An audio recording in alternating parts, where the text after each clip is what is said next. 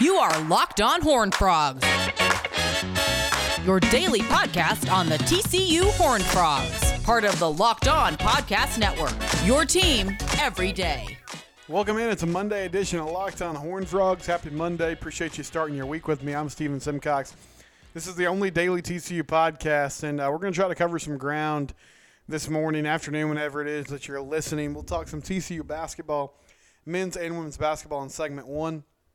In segment 2, this is actually from my friend Patrick, who also works from the Locked On Network. He was on Locked On College Football earlier this week, and he did some Big 12 power rankings for football going into next season, and he had TCU pretty low. So I'll run down who he had ahead of the Frogs and kind of what I think about it. And we might extend that into segment 3 as well, just kind of depending on how long it ends up going. But recording this after the Super Bowl, real stinker of a game.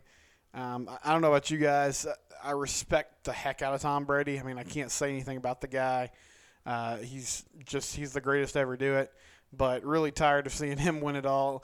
Plus, I'm a big Mahomes dude. I mean, I like seeing, even though it's not, a TCU guy, a Tech guy, a Big 12 guy, making things happen and making big-time plays in the NFL. So was kind of disappointed tonight, but Tampa Bay gets it done, and recording this shortly after that game ended. But thanks for tuning in here on a Monday. I wanted to start with the TCU women. They played they played Kansas this afternoon, and they fell to the Jayhawks. 82-72 was the final score. This game was in Lawrence, and pretty wild basketball game.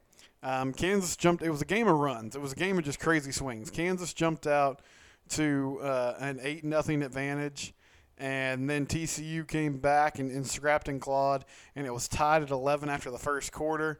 And then TCU played really well in the second and ended up leading by 8 points at halftime. They're up 33-25 going into the break, and it looked like they were in control of this game. I mean, even going midway and late into the third quarter, looked like they had pretty control. But Kansas went on a sort of a mini run at the end of the third quarter to cut the lead to 3. And then in the fourth quarter, they just dominated. They outscored TCU 30-17. Everything was falling for the Jayhawks in that fourth quarter. So disappointing loss for the Lady Frogs. They're now 7-9 on the season and 2-9 in conference play, and they gear up to play Kansas State on Wednesday, which is another team that's really struggling. But K-State's had a super confusing and disappointing year. They had major issues with COVID early in the season, and getting back just really feels like they haven't been able to break through. They have played better as of late, but those two teams will face off on Wednesday. But back to today's game, just a really disappointing loss for TCU. I mean, it felt like they were in control early in the second half, and then didn't close the third quarter strong and just got worked over in the fourth. And again, I mean, the same story that I've talked about all year long. Only one player other than Lauren Hurd was in double digits. Or, two players other than Lauren Hurd were in double digits. Lauren had 19 on the night, and a couple other players had 10. But it's just, I mean, nobody else can really get going. Yummy Morris only had 4 points. She only played 15 minutes tonight. Caroline Germain, I mean, she's just not a scorer. Like, it's obvious that her job is to just be a straight-up point guard, which is fine, but today didn't really fill up the stat sheet at all. 5 points, 1 assist, 3 rebounds, and was on the floor for a lot of that game. But Lauren just cannot carry this load by herself. You look at the numbers, they're pretty even. Both teams shot 42% from the field. Kansas had a slight advantage from deep, shooting threes, and they were much better at the free throw line. TCU 10-15 from the line, 66% for the day. Kansas had a lot of free throw attempts, 31 free throw attempts.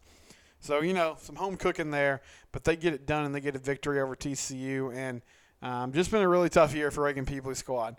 So they get ready to face off with Kansas State in that midweek game, and we'll see if they can start to turn things around. But an opportunity against a team that they had beat earlier this year and could not get it done. They fall 82-72. And then the TCU men, they play on Tuesday night against Iowa State. That's going to be an 8 o'clock tip. And Iowa State is winless in conference play. They've only won 2 games on the season. But I got to watch a good portion of their game against Oklahoma on Saturday.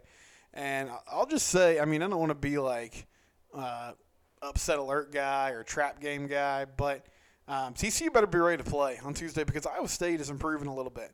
I mean, they took West Virginia to the wire about a week ago, and then on Saturday against Oklahoma, Sooners sort of pulled away at the end. But that was a really close game. That was a tied game, a one-possession game for the majority of that contest. It was in Norman, and what's been going on with Iowa State is they got Solomon Young back, and Solomon is a veteran player, and I don't know exactly why he was out of the lineup early in the season, but he's their big man in the middle. He's 6'10", really strong, really good in the post. So he's a big-time scoring threat, and I think he's kind of changed how this season has gone for the Cyclones. But point being, don't just show up in this game and expect that you're going to roll to a victory. I know Iowa State's winless, but again, I feel like they're playing better. I feel like they're starting to kind of get their legs under them here, and they seem like a team that's kind of on the verge of breaking through. Not that they're going to string some wins together, but a team in TCU that has only won 3 conference games. You know, they've played some better teams in the conference like West Virginia and Oklahoma tough over the last week or so. This is an opportunity for them to maybe break through, but you hope TCU can take care of the business and get it done. It's going to be on the road in Ames. And, you know, one more thing about this team is that you hope, or I think the hope is, that they get off to a nice start and play well because they had a little more time to prepare and get their legs under them with that Baylor game getting postponed on Saturday. And I'm sorry, this game's in Fort Worth, so it is a home game, which will be helpful. They don't have to go up to Hilton Coliseum and play the Cyclones. But that's a Tuesday night game at 8 o'clock. We'll take a break. Coming back, we'll look at some Big 12 football power rankings going into next season. This episode is presented by Built Bar. You go to BuiltBar.com and use the promo code LOCKEDON. You can get 20% off your next order. But I want to tell you right now about BetOnline.ag. BetOnline.ag, your online sportsbook experts. They have everything you need to know to start making some money, start making some cash on sports. Super Bowl is tonight, and you might be thinking, NFL's over. There's nothing to gamble on. Oh, no, you're wrong. BetOnline.ag has everything you need to know for the rest of the college basketball season. March Madness just around the corner. There's going to be multiple games every day. Get on the action. BetOnline.ag. They also have great advice for college football and in the NFL when it circles back around in the fall. If you use the promo code LOCKEDON on BetOnline.ag, you'll get 20% off your next order. Again, that's BetOnline.ag. Try it today. Back here on Locked On Horned Frogs, Steven Simcox here with you. We are talking TCU athletics. And my friend Patrick, who hosts Locked On Longhorns, and he also is the editor of Sooners Wire, which is a website that handles Oklahoma news. He was on our Locked On College Football podcast. There's a national podcast, Locked On College Football. I'd encourage you to check it out. It's really well done. And Patrick was on, and they were asking him about his early 2021 Big 12 power rankings. So let me run those down for you. Here's what Patrick said. At number 1, he's got Oklahoma. At number 2, he has Texas. At 3, he has Iowa State. 4, he has Oklahoma State. 5, he has West Virginia. At 6, he has TCU. 7, Kansas State. 8, Baylor. 9, Texas Tech. And there at 10th, rounding things out, he has the Kansas Jayhawks. Now, let's talk about this. Let's talk about TCU specifically in this segment. I thought this was interesting because I'm not really sure where the national conversation is going to be going into next year for TCU. I feel like TCU fans have this belief, like most fans, that their team is slighted, that their school is slighted, that they don't get the respect that they deserve. And I think there's something to that. And there are aspects of, the business where TCU doesn't get a fair shake. But I will say this. there were a few years there where it was early on in TCU's Big 12 venture when they had just joined the conference. It felt like, even though the results weren't there on the field, they would just get put in the AP Top 25 poll basically because they had done so well in the past and Gary had established such a great system. Now, that was only a few years of that. 2014 rolls around and they go on a really great run and start winning games, and that propels them to being ranked number 2 going into the 2015 season.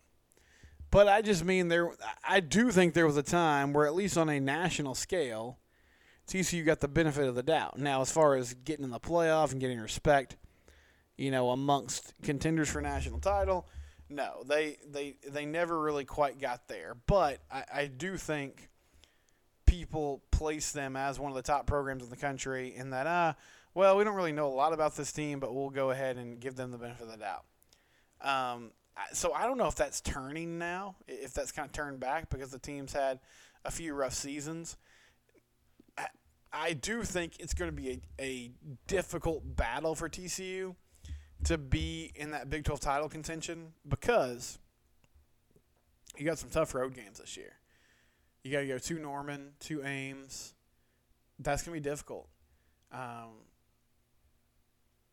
And if you lose one or two conference games, and all of a sudden you can find yourself on the outside looking in. That being said, though, Oklahoma, obviously I can't rank TCU above them. OU is the class of this conference.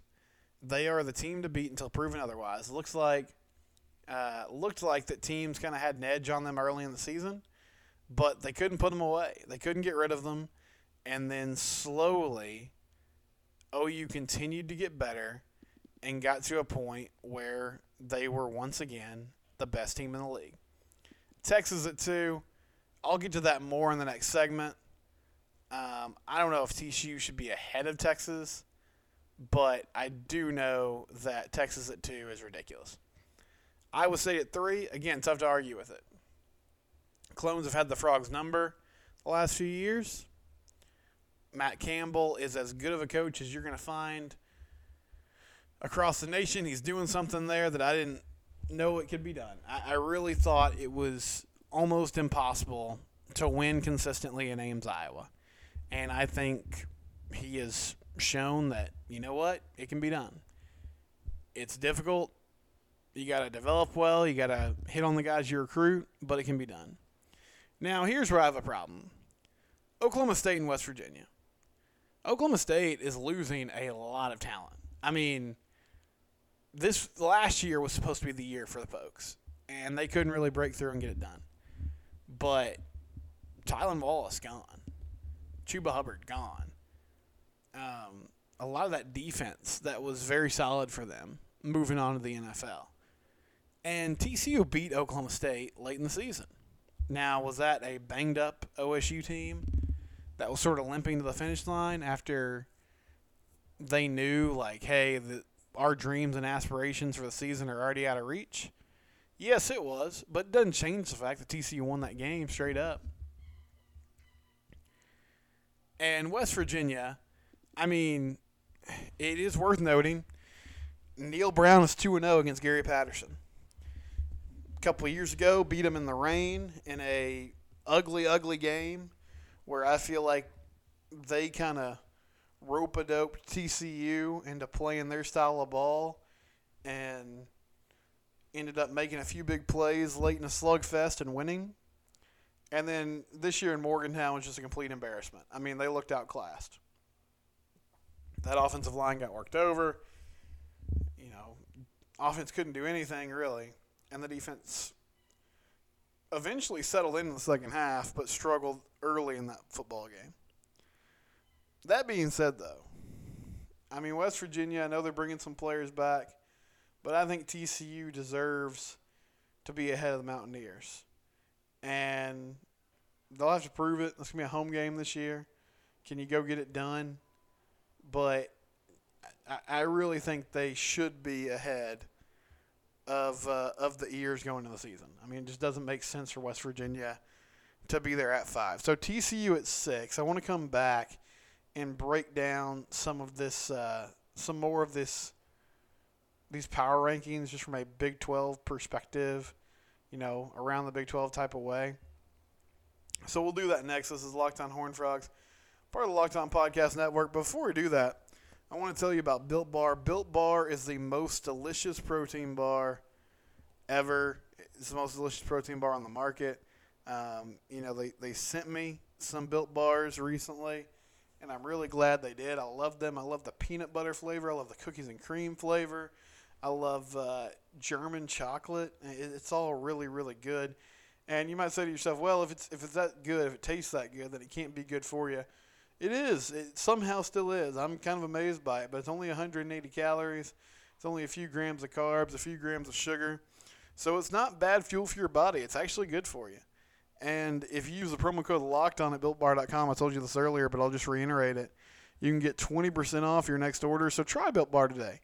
Just give it a shot. Hey, you get 20% off your order. So you can order a package of bars, use that discount, get it at the house, and see what you think. BuiltBar.com. Built Bar, most delicious protein bar on the market. One more time, that's BuiltBar.com.